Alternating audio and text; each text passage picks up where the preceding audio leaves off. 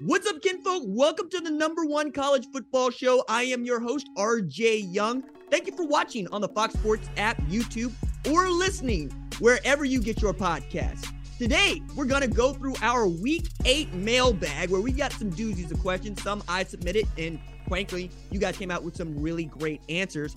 And I want to get started right away with those by introducing producer Tyler Wojak, who joins me to do this show. Tyler, how you doing? You're catching me at a tough time, RJ. I'm not going to lie. We're taping this not even an hour removed from my Guardians being eliminated by the Yankees in the MLB playoffs, and now that distraction has gone away. Now I have to focus on the fact that my football team is terrible, so I'm just kidding. I'm good. How are you? Hey, I've been there, and frankly, you could be a Dodgers fan. That's the way that is. Myself, I'm surrounded by Padres fans in Tulsa. Not really. One of my best friends is a Padres fan, and he's having such a good time right now, and I hope to keep the miracle going. But I want to talk about the prospect of another miracle happen. We've seen it 3 times. Can you please get us started with the question that I submitted? Yes, we can. So you asked the question, can you win a national title with a high-powered offense and a so-so defense? So where did that come from? Well, we're in that time of year, right, where we're seeing lots of explosion in football. Matter of fact, Tennessee beats Alabama for the first time in 16 years, 52-49, over 1,000 yards of offense in there. And all of a sudden, the SEC is going, yeah, we can score on each other. I remember when this was blasphemous, right? 9-6, that's what y'all do. But now that Tennessee is showing everybody you can go fast and you can score, is that sustainable? Because the defense isn't outstanding, but I thought it was worth asking the question, can you win a national championship with a top high-powered offense and a so-so defense? And I'm really interested to see what answers you pull from that question. Yeah, so you got a lot of responses to this question. And let's start off with this one coming from Kevin L. Matthews II, who says, I think the 2019 LSU proved it, but that's about it. Maybe that 2010 Auburn team too. Now, I will say that a lot of these responses, a lot of people did include that 2019 LSU team. And I think there might be some misconceptions about that defense. Yeah, there are a handful, and I'm going to take on the offensive part of this and get to the misconceptions when we get to your really discussion about what this answer means. But 48.4 points per game. Joe Burrow wins the Heisman after throwing for 5,000 plus yards and 60 TDs with just 6 interceptions. And you've got ridiculous wide receiver. Matter of fact, perhaps the best wide receiver core on one football team that anybody's ever seen, taking into account what they accomplished at LSU and what they're doing in the NFL. Justin Jefferson, Terrace Marshall, and of course, Jamar Chase. And then you put the duo of Joe Burrow and Jamar Chase together, and all they do is go to the Super Bowl shortly after winning the national championship in 2019. They won the Joe Moore Award with that offensive line. That offense is ridiculous, and we might see somebody approach that. But I remember thinking at the time that it's phenomenal what they're doing, but fascinating what they're doing, given the defense that they were playing, right? Because this is also a team that needed to beat a Texas team that wasn't great, 45-38. And then we're looking at other games where they play really tight against Auburn. And I think you're onto something when you talk about perhaps we should take a harder look at this team. Right. So that defense, well, it wasn't in the top 20 in scoring defense. They had 6 guys on that defense get drafted in the 2020 NFL draft. And then that doesn't even include guys like Derek Stingley Jr., who was maybe the best freshman cornerback in college football history, came out and was dominant right away. So even though they were out, they might have given up some points. I know Grant Delpit was injured that year. That team was still really, really good. And yeah, that offense might have been the most decorated offense ever. I mean, they had #1 overall pick at quarterback, first-round pick at running back, Joe Moore Award-winning offensive line, and like you said, maybe the greatest wide receiver tandem, at least in my lifetime, I would say. So kind of, it's like, yeah, you can win a national title, but like maybe you have to have the greatest offense ever. I am also, like, we're going to get yelled at if we don't say Clyde Edwards-Helaire's name just right away. But it's a great point you make about those 6 players that were drafted. As a matter of fact, at the time, they set the record for the most players drafted in one single NFL draft off of one team. That's how stacked they were on both sides of the ball. And they also had one of the great defensive coordinators over there in Dave Aranda, who flipped Baylor into a Sugar Bowl winning team like literally 3 years later. I'm really impressed with what that team still looks like, in hindsight, because at the time I was not that appreciative of what they were able to do, because frankly, they had a 20-point lead against Alabama at halftime, and they only won that game by 5 points. And it really came down to the defense having to make a play. So I think there's a lot to pick on there, but really the take is if you have a generational offense, yeah, you can have the 32nd best defense in all of FBS and still win the national championship without losing a game. Yeah, right. And like Kevin said here, maybe that 2010 Auburn team too. So I guess, yes, you can. You just have to have maybe the greatest college football player of my lifetime. Well, so it's all it takes. Here's the thing. That there, right, is contentious because your man's a couple summers ago, the summer of the plague, was like, I'm going to write a column about the 10 best college football players of all time. And I have Cam Newton at the top of the list. For one reason, he's that dude at Auburn. Okay, I stress this, and this is not to dunk on Auburn fans, but you know what it is, you Auburn. At Auburn, nobody heard from Gene Chizik before or after. Not really, right? That dude really single-handedly put you in the national championship game and won you one. It's him and Nick Fairley. That's about it, right? You can't name anybody else on either one of those offenses or defenses. That's how ridiculous he was. And we've seen other players that feel like they are that caliber of player, but I still single him out because none of those dudes went to Auburn and won a national championship. That's my high horse on 2010 Auburn. Also helps that they were actually pretty doggone decent when it comes to defense. I think they gave up just over 22 points per game. Yeah, what is Gene Chizik doing nowadays? He's the defensive coordinator at North Carolina, giving up 45 points to a Drew Pine-led offense. Okay, let's get to our next response here. This one comes from Urs, who says, no, ask OU under Riley. This one hits a little bit close to home for you. Right in the heart. Like, just stab through it, man. Hey, me too, man. Well, it's one of these things where you keep asking yourself this question. And when I had the local radio show in Tulsa, 9 to 11 weekdays, I would do basically college football. And I talk a bunch about Oklahoma. And in 2017, 2018, 2019, we would have the same discussion at this time of year, which is, hey, can Oklahoma actually win a national championship? Not make the playoff, not win the Big 12. Can you win a national championship with a bad defense? Not a so-so defense, a bad defense. And the answer is unequivocally no. If nothing else, you're going to get your head handed to you in the playoff. That's what we learned about great offenses, putting up 45, 46 points per game, and bad defenses. You have to be very good to great to ensure your chance of winning a national championship. But if you're an Oklahoma fan, one of the reasons that you were so excited about Brent Venables becoming the head coach at Oklahoma is for the first time, and it feels like about 15 years, OU is going to get to walk out and say, we got the best defense on the football field. And that hasn't been true, at least in the first 7 games. Maybe it gets better as he gets more of his players in and doesn't have to deal with a roster that's been gutted. Everybody learns the system. But yeah, there's a reason as to why Oklahoma fans feel some kind of way about this question, which is always going to end for us in a no.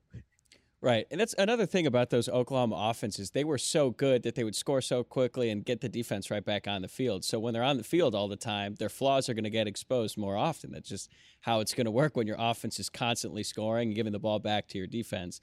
Let's get to our third response. So this one comes from James McCormick, who says, 2005 Texas feels like it might qualify. It matters to have the ball last in each big game like they did, though. You're also talking about a defense that ranked inside the top 10. Right. Which is going to lead into a larger point I'll make here in a bit. But like, you had Vince Young, who is up there, if not number one for me, Cam Newton. Number 2, right? You're talking about one of the greatest college football players who ever lived. And he had a top 10 scoring defense on the other side. Now, a point that I'm going to give back to Tyler on this because he raised this before the show. You're also playing a really great USC team, right, Tyler? Right, maybe the best offense ever. We've mentioned like 3 offenses that might be the best ever, but that 2005 USC team, man, they were just different. Leinart, Bush, my goodness. And then I remember looking at the linebacking core and thinking that Ray Malaluga was going to be the dude. And it turns out, no, Clay Matthews, the dude that I did not care the least bit about, was the dude. And then you have Brian Cushing over there. They're just ridiculous. Yeah. That was such a stupid run for Pete Carroll and the Trojans. Y'all all know that Matt Leinart, Reggie Bush, a big part of what we do here at Fox Sports is college football vertical and, frankly, college football lore. But it also brings me into the discussion in a way that I wanted to answer this question because I've been asking it over and over again in different ways. And today, talking with producer Tyler about, just what needs to happen for a Tennessee or even a Texas Christian to not just make the college football playoff, but win a national championship. They're going to have to be outstanding defensively in the second half. That's just what it is. Because when I look at this, I'm talking about those three teams that we've hit on already. Auburn, which is a unicorn, right? Then we talk about 2019 LSU, which is also a unicorn. And then we're talking about 2014 Ohio State. So 2014 Ohio State does not have one of the top defenses in the country. And I think they got the fifth best scoring offense in the country. That year, they happened to be playing the fourth best scoring offense in the country and another team that did not have a top 20 defense in Oregon. I don't know that we're going to see another national championship game where we end up with two defenses that do not rank inside the top 20 facing each other for the championship. And the way that both of those teams got there is also ridiculous. Remember, Ohio State had to march back through the standings just to get to the playoff. And it came down to them stomping a mud hole in a really good Wisconsin team, 59-0, and Texas Christian stomping a mud hole in a very bad Iowa State. Turns out having a 14 playoff was always a bad idea, if you ask me. But as we're also looking at this, I don't know that Tennessee can repeat the same sort of magic and the same sort of experience they had against Alabama when it comes to playing, say, Georgia, right? Because that is going to be the game for the SEC East. You ask me and you ask most college football fans. You're not going to win that game putting up 52 and giving up 49. You're going to have to hold Stetson Bennett in check. As a matter of fact, the way to look at this, I think, is going back to the national championship game where Alabama had, a lead. And they gave up that lead, but only after Stetson Bennett put the ball on the floor and the defense held up. We're talking about another generational defense. Nakobe Dean, Jordan Davis, Christopher the Peacemaker Smith, Keely Ringo. We can keep going down the line of just what Kirby Smart has been able to do defensively, and the offense has finally started to catch up. And I think that's the way that you build your college football program if you're trying to win championships. And then I looked at what we know from the first half of the year and which one of these teams do I think holds up. Georgia, obviously, right? That's one. The other two are actually in the Big Ten. Michigan, who has made a believer out of me, who has stomped a mud hole in every great rush defense that they've faced and knocked off in a convincing way Penn State in their last game. And then the other one is Ohio State, who's putting up more points than anybody else in football this year at 48.4 points per game. But they're also ranking just at number 10 in scoring defense, giving up 15.7 points per game. What's more interesting is that Michigan has a better scoring defense right now against what we might also say is better competition. They're giving up about 11.7 points per game so far through the first half of their season. So the game not only ends up being one of the biggest games, if not the biggest game of the regular season this year, and not just a play-in game, we think, for the Big Ten championship, but also a play-in game for what we think is going to be the college football playoff selection spot, because that team we expect to win the Big Ten championship. So I look at this and I say Ohio State stood up for this for the first time in years, and maybe the first time since 2002, when they have a defense that can do almost as much as the offense can do. You have a generational talent at quarterback in C.J. Stroud. You have outstanding wide receiver group like a la LSU, Emeka Egbuka, Julian Fleming, Marvin Harrison Jr., and that's before I get to a healthy Jackson Smith and Jigba. You've got outstanding tailbacks, and you've got a couple of players that you did not expect to get outstanding production from on the defensive side in the first year for defensive coordinator Jim Knowles. It's all coming together for them. And I'm going to get to see it up close here on Saturday when they play Iowa in Columbus. But that's what it takes. It takes you having a balanced program. You have to be outstanding offensively. You have to be outstanding defensively. Otherwise, you're just going to show up to the college football playoff and get your head kicked in because I'm an Oklahoma fan. That's just the way that it is. Tyler, anything out of there seem off base to you? No, I totally agree. You have to have both at this point because the teams at the top are just too good now on both sides of the ball. You're not running into a team that's so one-sided. It just doesn't work out. But I think James brings up an interesting point because he says 2005 Texas feels like it might qualify. I think that's partially because, like we've mentioned, that last game that they played, they did give up a lot of points to that USC team. But as we've discussed, that was an unbelievable offense. That same Texas team shut down an Ohio State team earlier in the season that had Troy Smith, Ted Ginn Jr., and I'm pretty sure Santonio Holmes as well. So we think about that last game. They did give up some points, but that's because they went up against some great teams, and that's what happens when you get into these situations. So at this point now, like, you just have to have both to win a national championship, and you're right. Right now, based on what we've seen so far, Ohio State really looks like the team that has the offense and the defense to win a national championship. That's well said. It's well said. And I want to piggyback on that just by saying USC, Texas, right? That game, you just want to be able to cancel out the other one. And that's what we got, right? Somebody that can go blow for blow if it comes to that. Exactly. We might see that again this year. I want to skip ahead here. We're going a little out of order because you asked the question, will Tennessee or Texas Christian make the college football playoff? And sort of on this note, what we've been talking about here, Tennessee obviously now right in the thick of things. Texas Christian as well, coming off their comeback win. So right off the bat, I'm going to ask you, how do you feel about this? I don't think that either one of these teams is giving themselves any room for error, right? Yeah. It's very much within reason for Texas Christian or Tennessee to make the college football playoff, right? Because that just means you continue to do what you have been doing. You run the table. You beat everybody in front of you. And I made a mistake on the Sunday show that I'm going to cop to you right now, in which I said Tennessee had beaten 3 ranked opponents. Producer Cat, a Tennessee volunteer and alumna. Hey, RJ, that's 4. That's 4, dog. That's 4. And I'm looking at that going, goodness me. And then I looked at Texas Christian's schedule. They're going to play their 4th straight ranked opponent this weekend against Kansas State to have an opportunity to join Tennessee with 4 ranked wins. I did not think we would be halfway through the season talking about Tennessee and Texas Christian having the most ranked wins of any other team in college football. So if you are the selection committee and you do want to do the math and you do want to go down the resumes, it's going to be really tough for you to look past either one of those teams based on who they played and what they were ranked when they played them. Now, for Tennessee, it's easy. It's easy because if you go beat Georgia, you have everybody's respect. And you have what should be a walk to the SEC championship game where you will probably get to play another Alabama team, right?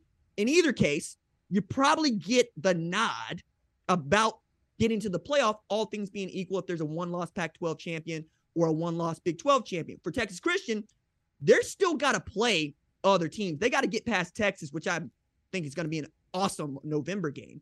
But they also had to get past this Kansas State team. They barely got past Oklahoma State in overtime. They're white-knuckling it in a way that, well, they're playing with house money at this time because we didn't think Sonny Dykes and that team were going to be this good to start. And it's a feel-good story to be bowl eligible in October. But it's tough, man, because you know the Big Ten champion is going to get in. You know that whoever wins the SEC is going to get in. And maybe the other team playing in that conference championship game. So that's 3 spots, right? What are you going to do if you got a 1-loss Texas Christian? That's the problem. If you got a 1-loss Texas Christian that wins the Big 12 championship, I don't think they're getting in, especially if you're looking at UCLA being undefeated going into the Pac-12 championship game. There's just a lot of moving and shaking to be done here, but I thought it was more interesting to wonder who gets in if we're down to, say, 1 loss, right? If we got a Tennessee team that maybe has a loss to Georgia, but doesn't play in the SEC championship game, do people really give them the benefit of the doubt because they beat Alabama? Tyler, I don't think so, dog. I think that the selection committee really likes being able to say, no, you've done it for a couple of years. We can let you in now, as opposed to, no, we like what you did right now, and we're going to give it to you right now. Yeah, I think that's a good segue to our first response. This one comes from Preston, who says, if TCU runs the table, they get in. The question is, would a 1-loss SEC runner-up get left out in the process? And like you were saying, it's not necessarily always about what you've done this year. It kind of has to do with what you've done in the past. And a team like Alabama, whether it's right or wrong, they're going to get the benefit of the doubt. Like, did you watch that Alabama-Tennessee game and then Alabama lost? You thought, oh, they're out of the playoff. No, I don't think anyone did for that matter. So in TCU's case, they have to run the table.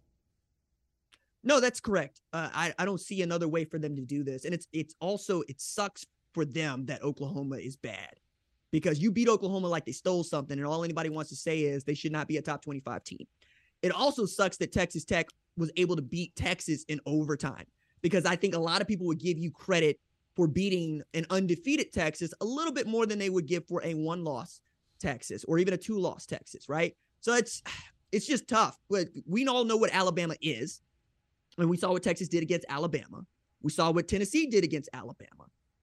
You really need Kansas State to finish this the rest of the way. And you need Kansas to continue to be Kansas, right? You need the rest of the Big 12 to hold you up for you to have a chance to get in this. Because for me, this is really a discussion about, is the Big 12 a better league than the Pac-12? Which is, I guess, the question that we've been asking since 2017. And the Big 12 has won that argument. So if you are Texas Christian, you got to feel good about that.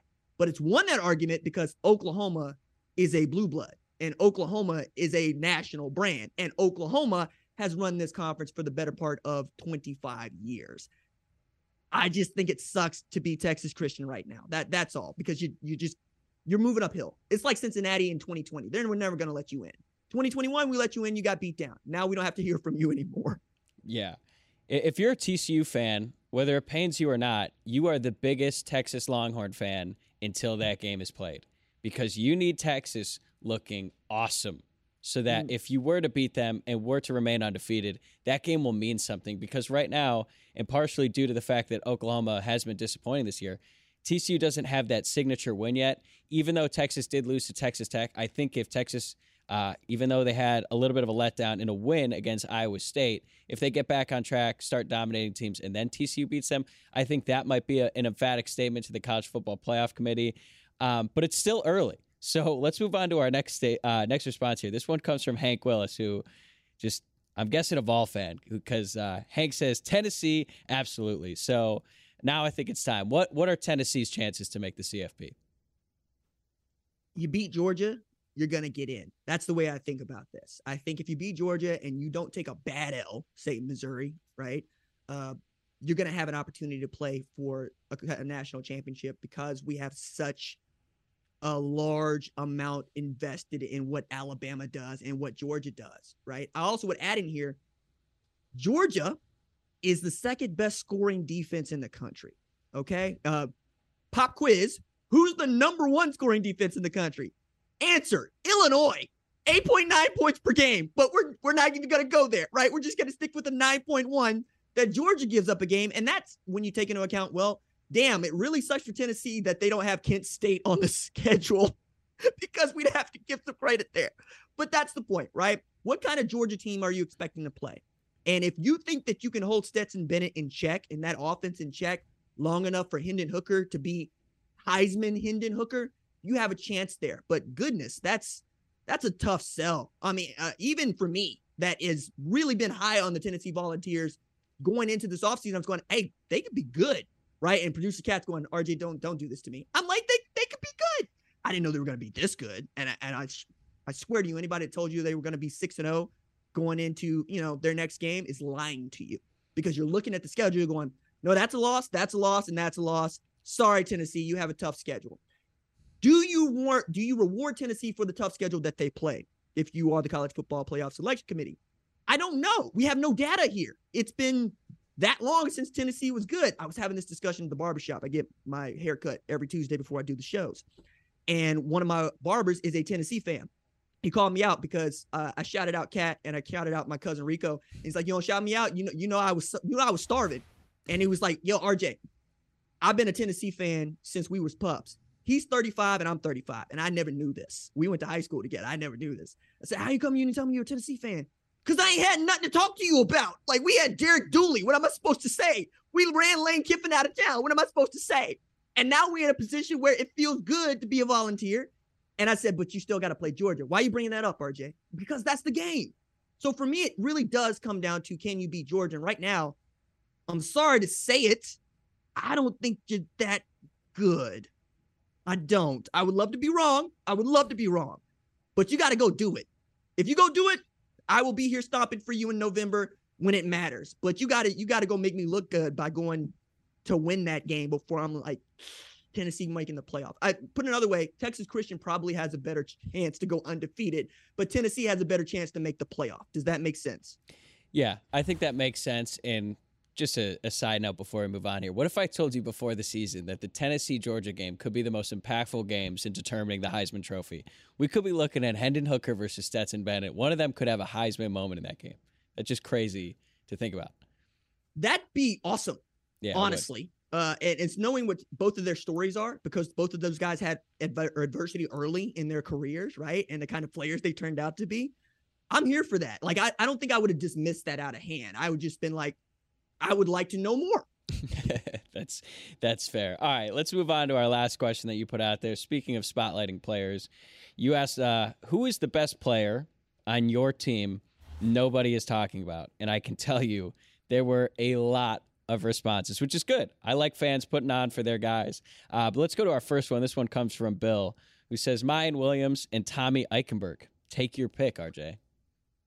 Well, I like Tommy Eichenberg here. I also want to give flowers to Mayan Williams, because this is not a dude that many people expected to be the guy that he's become in the last couple of years. Evan Pryor coming in, right? He was going to be a guy they lost into a season-ending injury to start the season. And Travion Henderson, a dude that I've been way ahead on coming out of Hopewell, because I'm going, nobody's seen a tailback like this coming out of Virginia, maybe ever. And the comp at the time was Christian McCaffrey, and I still think that works. He's put on some more weight. He's a heavier runner now, so he looks more built like Zeke than he does a slender pass-catching back that's going to, return punts and kicks. But Mayan is answered the bell when Travion's been injured, putting up 189 in a game here recently. And they need both. They're going to need both of those guys to be that guy. And when Master Teague was not looking like Master Teague toward the end, you had Travion Henderson step up. I want to get Mayan Williams there. But I also have really come to love what Tommy Eichenberg has become for the Buckeyes. I want to make sure that I get this right, Tyler, because I was giving this some thought, and I really wanted to nail this one, because Jim Knowles coming in his first year, I didn't expect it to go well, because it took 3 years for that defense to catch hold at Oklahoma State. And frankly, he hasn't had to put much of the playbook in at Ohio State because, well, they're just that talented and they're just that savvy at playing the game of football. But Tommy Eichenberg gets this defense and apparently finds his way. He becomes the first Ohio State Buckeye to win Big Ten Defensive Player of the Week in 2 years. This is early in September. This is after the Wisconsin game. He's got 50 tackles through 6 games. He had 47 all of last year. He didn't play much at all in the 2020 year. And all of a sudden, that is the dude that is leading your defense. I think of him as Malcolm Rodriguez was at Oklahoma State, a do-everything, under-recruited kind of player that's, I don't want to say you're under-recruited when you go to Ohio State, but you get my point here. Not necessarily a dude that you're expecting to be the guy leading the defense, but that's who he has become. I think he's got like 6 tackles for loss and 2.5 sacks. And having a dude that can seek and destroy in that 4-2-5 has been everything to that defense, along with Tanner McAllister, who I think deserves his flowers, being a grad transfer and really helping Jim Knowles be a grad assistant on the field for them. But I did not expect to see Tommy Eichenberg being a dude that could win a Butkus Award or a Bednarik Award. And provided he plays well against Iowa, going into November, I expect him to be mentioned as one of the better linebackers in all of college football. Yeah, and it's crazy to think about. He comes from a great football family. His brother, Liam, currently plays for the Dolphins. He played left tackle at Notre Dame, and he was really, really good. And I know that his brother wasn't too happy that Notre Dame didn't pursue Tommy, but I don't know what kind of looks Tommy was getting. Like you said, how could you be under-recruited when you go to Ohio State? Well, he did play in their backyard. He's from Cleveland. He went to St. Ignatius High School. And I don't think he was getting nearly as many looks as his older brother, Liam, did when he was coming out of high school. And now, he's really excelling at Ohio State. And you look at what Ohio State did last year, their biggest flaw was their linebackers. They couldn't stop the run. A big portion of that was their linebackers. And I think coming into this season, the national media didn't have a ton of respect for that linebacking core. Their linebacking coach last year, Al Washington, got fired. And we know about all the turnover there on defense. So I don't think expectations were that high. And now all of a sudden you've got Tommy coming in, having an awesome year. And you're right, he's up there for multiple defensive awards. And it is kind of funny that Mayan Williams is also in this discussion because he did have 5 touchdowns like 3 weeks ago. That just shows you, man, Ohio State is moving different. They're a machine. But honestly, everyone on that team deserves some credit, and looks like we're giving it to them now. Yeah, absolutely. I think that the found money that is a great defense, the top 10 scoring defense, you're living your best life. You're an Ohio State fan, because when Jim Knowles got this job, they weren't asking for the moon. They were just saying, hey, make us respectable enough to where we can go out and not feel like the offense has to score 50 to win the game. Make us feel as if we're going to be there in every game we play, and they have been. They haven't given up more than 21 in any game this year, while the Buckeye offense has been setting records. Scored like 77 against Toledo and put up 700 yards. It's been stupid. Like that's what they're able to do. And I've said this before and I'll say it again. Ohio State is the only SEC team above the Mason-Dixon line. It's hard to argue with that. This one comes from Corey Hill, who gave another dual response, which is kind of funny. A lot of people gave two when you asked for one. Corey said, offense, Jordan Whittington, and on defense, Ryan Watts. Okay, so for the uninitiated, Jordan Whittington was always supposed to be this dude. He's blossoming in this offense after a year within it. But anybody that saw Jordan Whittington in high school was like, where are you going to put him? Is it tailback? Is it slot? Is it on the numbers? He can play defense. He's turned into that kind of guy. And I think Marcus Washington choosing to transfer to Nebraska also helps him here. I also think that Tyler Owens choosing to transfer has helped him a bit. But like, I looked at Jordan Whittington and I just said, it's going to happen. It's about where he is in the offense and what the offense is trying to do. And I think not necessarily having a dude at tight end has really opened up that offense a bit. And then you have Quinn Ewers, who's frankly the best quarterback that they've had since Colt McCoy at Texas. But the dude that I want to harp on here is Ryan Watts. Ryan Watts, you'll know, committed to Texas. At one point, it looked like he was looking at OU. And then he ends up at Ohio State, right, where he plays well, but goes into the portal, comes out, returns back to his home state. He's from Little Elm. And I was really bullish on him in this Pete Kwiatkowski defense. The difference is I didn't know how the secondary was going to look because, well, I mean, Jimmy Lake and Pete Kwiatkowski did the thing at Washington, and I wasn't sure what the split was going to do for the secondary. And they were bad last year. They were giving up 450-plus yards per game. And this year, they have stuck Ryan Watts at the boundary and said, son, you're going to be on your own. And he said, bet, I got it. I'm going to lock down the boundary. And for those of you that like the football nerd of this, you'll enjoy. The hash marks are different in the NFL and in college football, and they matter, right? Because it just means that the boundary is going to be a little bit narrower or wider depending on which sport you're playing. But either way, if you're playing college football, we're going to roll the defense toward the field because we need to be able to cover this 60%. That means we have to be able to trust the guy playing corner to play press man and to run with people, get his head around, and get his hands on the football. And you saw what that meant for Texas in 2022 when he went out against Iowa State. They did not have somebody ready-made to just go lock down one side of the field. And for the folks that are really asking about boundary versus field, why don't you want to put the better corner at the field? Because the better corner should not need help, right? That's it. And you're going to try to squeeze the sideline. You're going to try to use that as your other safety, but that's just not how it works. If somebody can run past you, they're usually going to do it. And that's an easier throw for the quarterback to make because it's to the near side of the field. There's no deep out he has to throw that, is the NFL arm you have to have. There's just a lot of work. And then you got to come downhill if you're playing in a cover 2. If you're playing in a quarters coverage, you're going to have to fly. If you're playing in a cover 3, you're going to have to fly and bend. Ryan has developed into one of the better, longer cornerbacks that the NFL values because the length that he has and the speed that he has makes him a giraffe out there that can run like a lion. And I'm really having a good time watching a dude that I got to know in high school. You dig deep on the YouTube channel, you can find a few interviews that I did with Ryan Watts. But I was very excited to see him at Ohio State because at the time, I think Jeff Hafley was still the dude, and we knew what that secondary was doing at the time. And now he's found himself once again at the University of Texas as they are trying to make themselves into a Big 12 champ for the first time. And my goodness, we're going on 2009, 13 years. And a lot of that is because that dude decided to transfer down there and make it work at boundary corner. Yeah, I have nothing more to add to that. Also, other than I want to ask, is Ohio State now a pipeline for Texas? They just going to go in there every year? Man, Ohio State has been Texas has been a pipeline for Ohio State. Think about it this way. J.K. Dobbins, Texas. Garrett Wilson, Texas. I keep going down the line here. The number of dudes that Ohio State has pulled out of Texas, and by the way, Florida, is going to send most Oklahoma and Texas fans into a frenzy. My favorite story to go out on this one real quick. I love telling this story, so I'm going to tell it again. Garrett Wilson is from Austin, Texas, or he's from Ohio, but he played high school football at Austin, Texas. And he's asked, why aren't you going to Texas? Why did you choose to go to Ohio State? And he says straight up, because I want to be developed. I fell out. I fell out laughing because at the time you have to remember the last first round draft pick that Ohio State put out at wide receiver, right?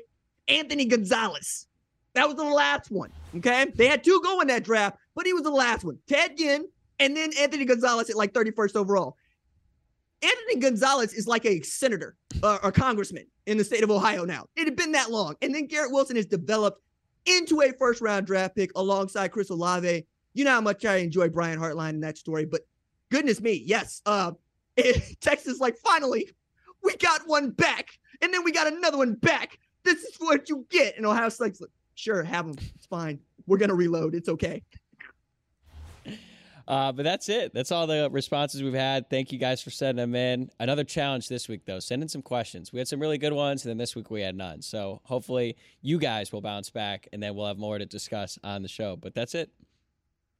I think they're saving them all up for the mailbag after the college football playoff rankings are revealed. We're getting close to that. I'm very excited about it. November 1st, it's going down.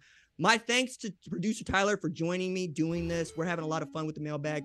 I'm going to say, I would love you guys to ask some questions following week 8. What do you want to see? Who has impressed you, right? I'll continue to put out my questions out there, and we'll probably integrate those into the show as we keep going. Again, that's going to do it for this episode of the #1 college football show. My thanks to producer Tyler. My thanks to our senior producer, Catherine Donnelly. Our director today is Kyle Holly.